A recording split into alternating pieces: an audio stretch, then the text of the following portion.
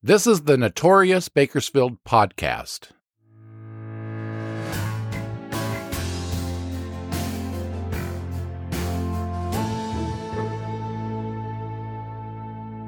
I'm Robert Peterson, the host and creator of this podcast that takes a look back at some of Bakersfield's most notorious crimes, events, and characters. Thank you for tuning in to listen to another Notorious Bakersfield story. Remember to follow this podcast's social media pages. We're on Facebook, Twitter, and Instagram.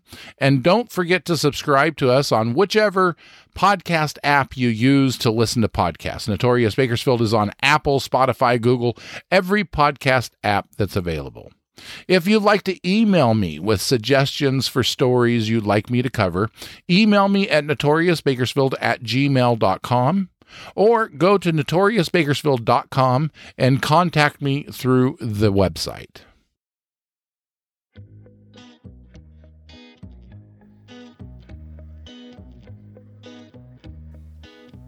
That music means it is time for Notorious Bakersfield listener questions.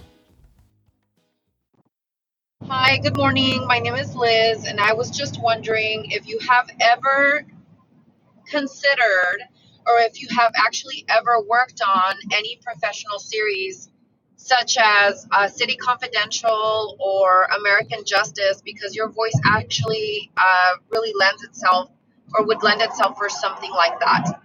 That's it. Thank you. Thank you, Liz. Have I ever done any voiceover or narration work before?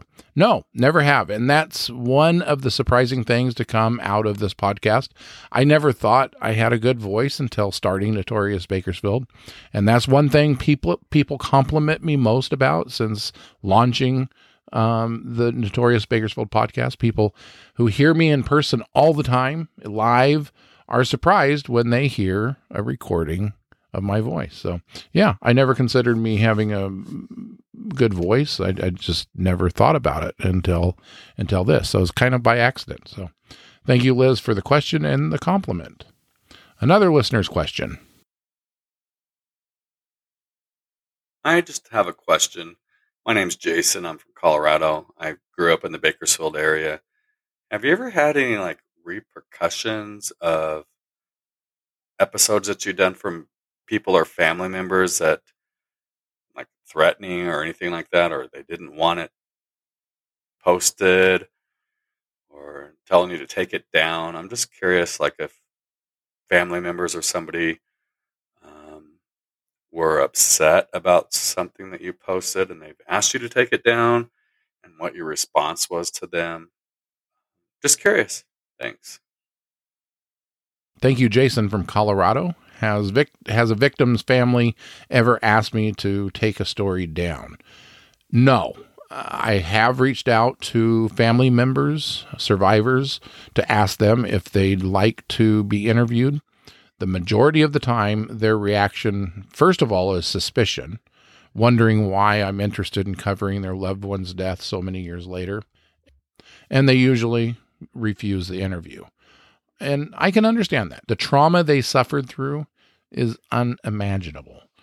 Asking them to revisit the most awful experience in their life is a tall order and something I'm empathetic to and sympathetic towards. So I understand them not wanting to be interviewed or participate, but I understand it. Thank you, Jason from Colorado, for that question. If you would like to ask me a question, go to notoriousbakersfield.com.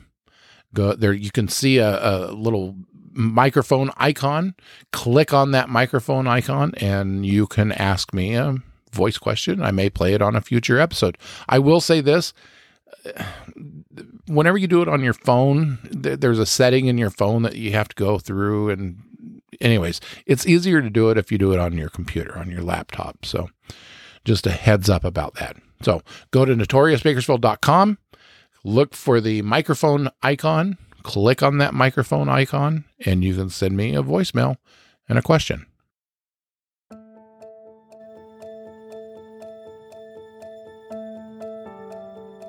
Donnell Clyde Cooley was born in Oklahoma in 1910. Long before he made it as an entertainer, he adopted the nickname Spade after a lucky streak while playing an all-night poker game. He claimed he drew a flush 3 times, each time with the same suit. Over the years, Spade embellished the story until those hands became 3 straight spade flushes in a row. Highly unlikely. If you'd ask anyone in the 1950s, they'd have told you that Spade Cooley was one of the biggest country and western stars in Hollywood during the 1930s, 40s, and early 50s. His country swing band was as popular as those of Tommy Dorsey and Glenn Miller. In 1961, Spade brutally murdered his wife in Willow Springs near Tehachapi. His murder trial in Bakersfield attracted enormous public interest. It was a media spectacle, the likes of which hadn't been seen before and wouldn't be seen again until another celebrity, O.J. Simpson, was tried for a similar crime decades later. This is Trial of the Century. Spade Cooley was born into a family of fiddle players, so it was only natural that that would be the musical instrument that brought him fame and fortune. He married his high school sweetheart and had a son. By the age of 25, Spade and his young family moved to Hollywood. As Spade liked to tell it, he got to Hollywood with a fiddle under his arm and a nickel in his pocket. His big show business break came when cowboy movie star Roy Rogers gave him a job. For 3 years, Spade was Roy Rogers' stand-in and stunt double. This friendship led to a hit radio show that was broadcast across the country. It was during this period that Spade Cooley became known as the King of Western Swing. He starred in a number of Hollywood westerns, and he was one of the first country and western entertainers to cash in on television. The Spade Cooley Show, presented by KTLA Television. And now here's your fiddling friend and mine, Spade Cooley.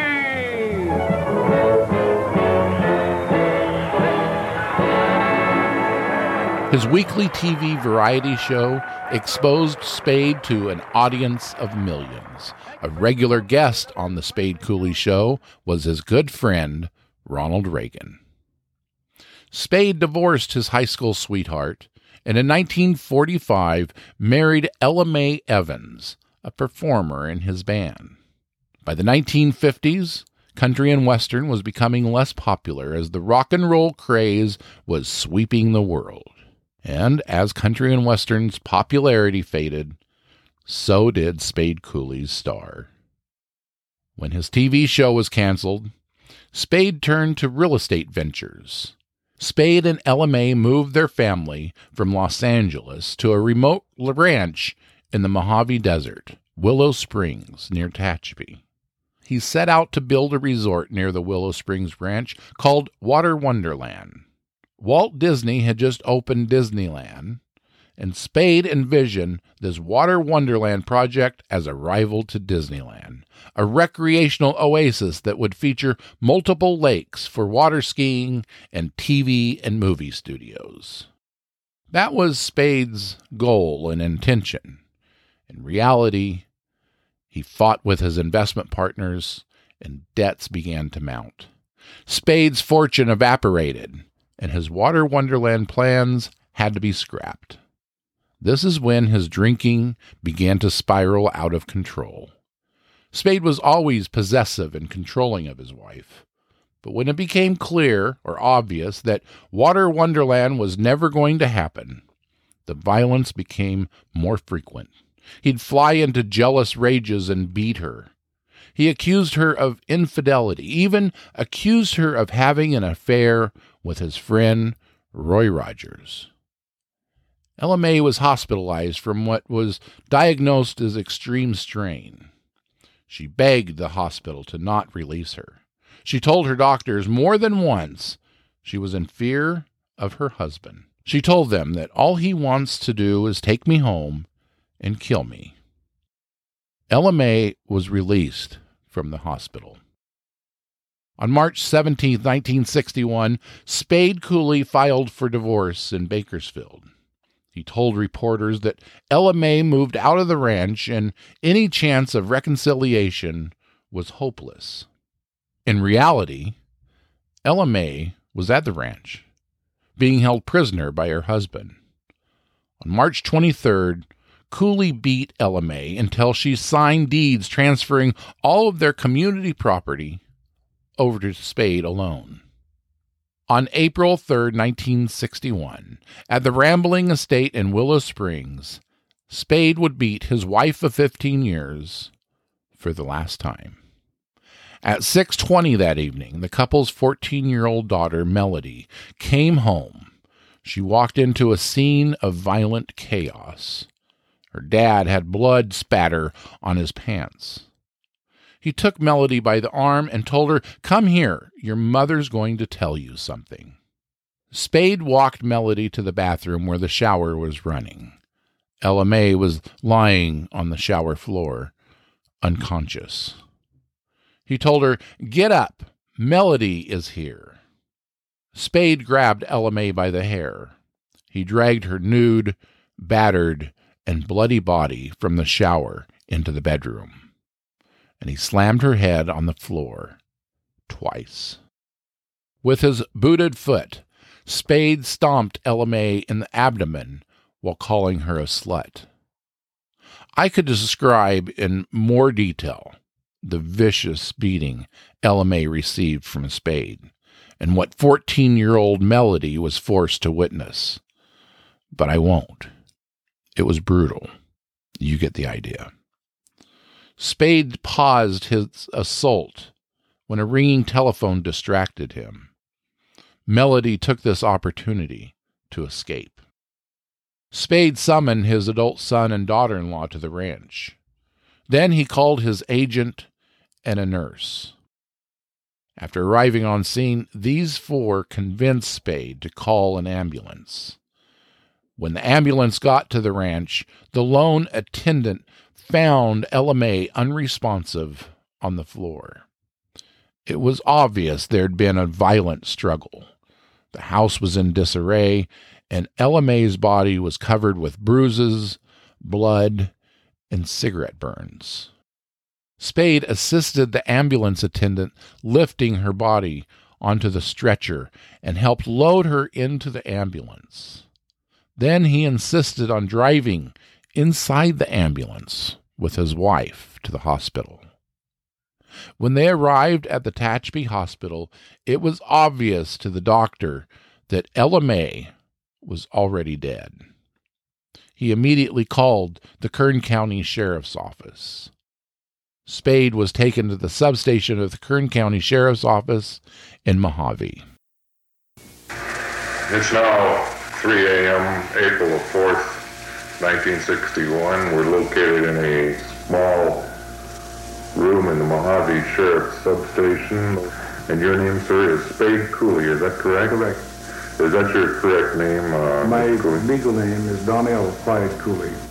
I went in a rage. I slapped her. I told you I slapped her. I slapped her hard. While Spade was being interviewed, investigators were at the Willow Springs Ranch collecting evidence. By 11 a.m. the next day, Spade Cooley, the big-time country and western music star, was arrested for murder and booked into the jail in downtown Bakersfield. At first, Cooley retained renowned Bakersfield criminal defense attorney Morris Chain, but later replaced him with an L.A. attorney. Even though psychiatrists found Cooley legally sane to stand trial, he pleaded innocent by reason of insanity. Before the trial started, the 50-year-old Cooley suffered a heart attack. He spent several days recovering in Kern General Hospital. The jury trial finally got underway on July 10, 1961. Donnell Spade Cooley's murder trial put Bakersfield in the spotlight. The press and public were keenly interested to learn the lurid details of the once popular entertainer's private life. During the trial, audible gasps were heard in the courtroom as each unseemly detail of abuse, torture, and incest were exposed. One of the most shocking parts of the trial was the pathologist's testimony. The doctor graphically detailed the physical abuse that Ella May suffered through before she died. The autopsy revealed Ella May died from a ruptured aorta caused by a severe physical assault. The most damning witness against Spade was Melody, his 14-year-old daughter. She broke down multiple times as she described the savage beating she witnessed the evening her mother died. Cooley took this as the ultimate betrayal. After Melody stepped off the witness stand, she paused at the defense table. Father and daughter locked eyes, and both broke down crying. Spade uttered under his breath, "How could she do this to me? How could she do this to me?" Court took a recess, and Cooley was moved to a holding cell. A highly emotional Spade Cooley was meeting with his defense team when he suffered another heart attack. He was rushed to Kern General Hospital again. An electrocardiogram showed no damage, and the trial resumed the following day. Spade Cooley testified in his own defense. He admitted to striking his wife with an open hand, but denied using a closed fist to hit her.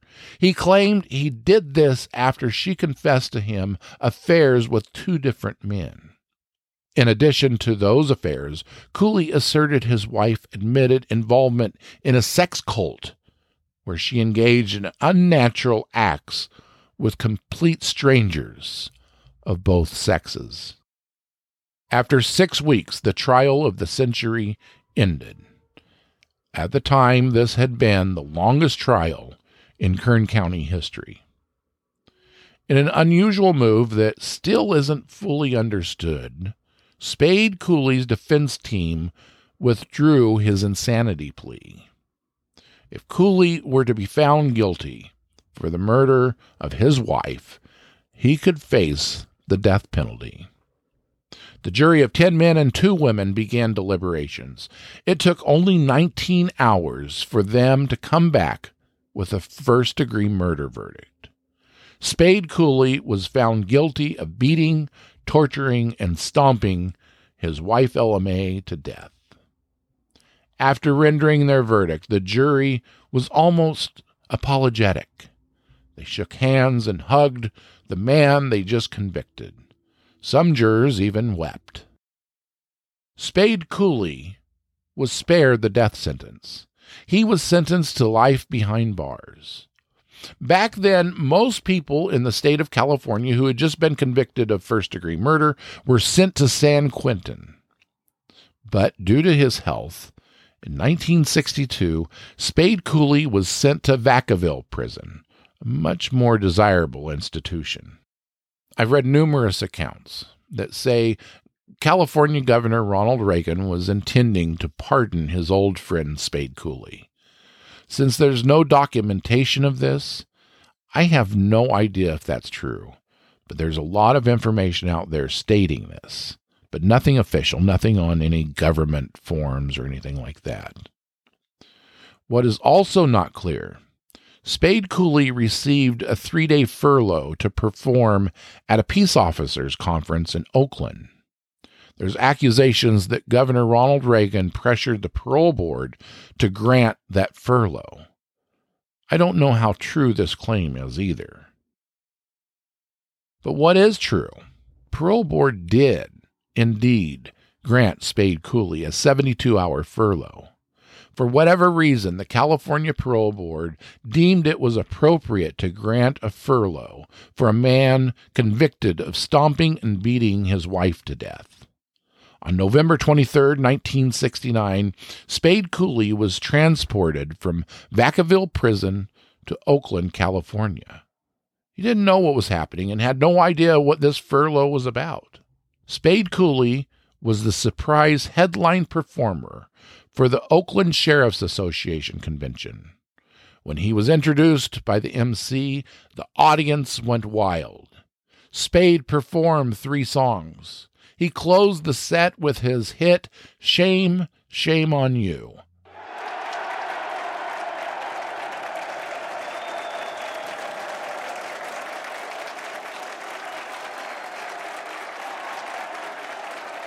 Audience went wild. They gave him a standing ovation. He walked off the wings of the stage and signed some autographs.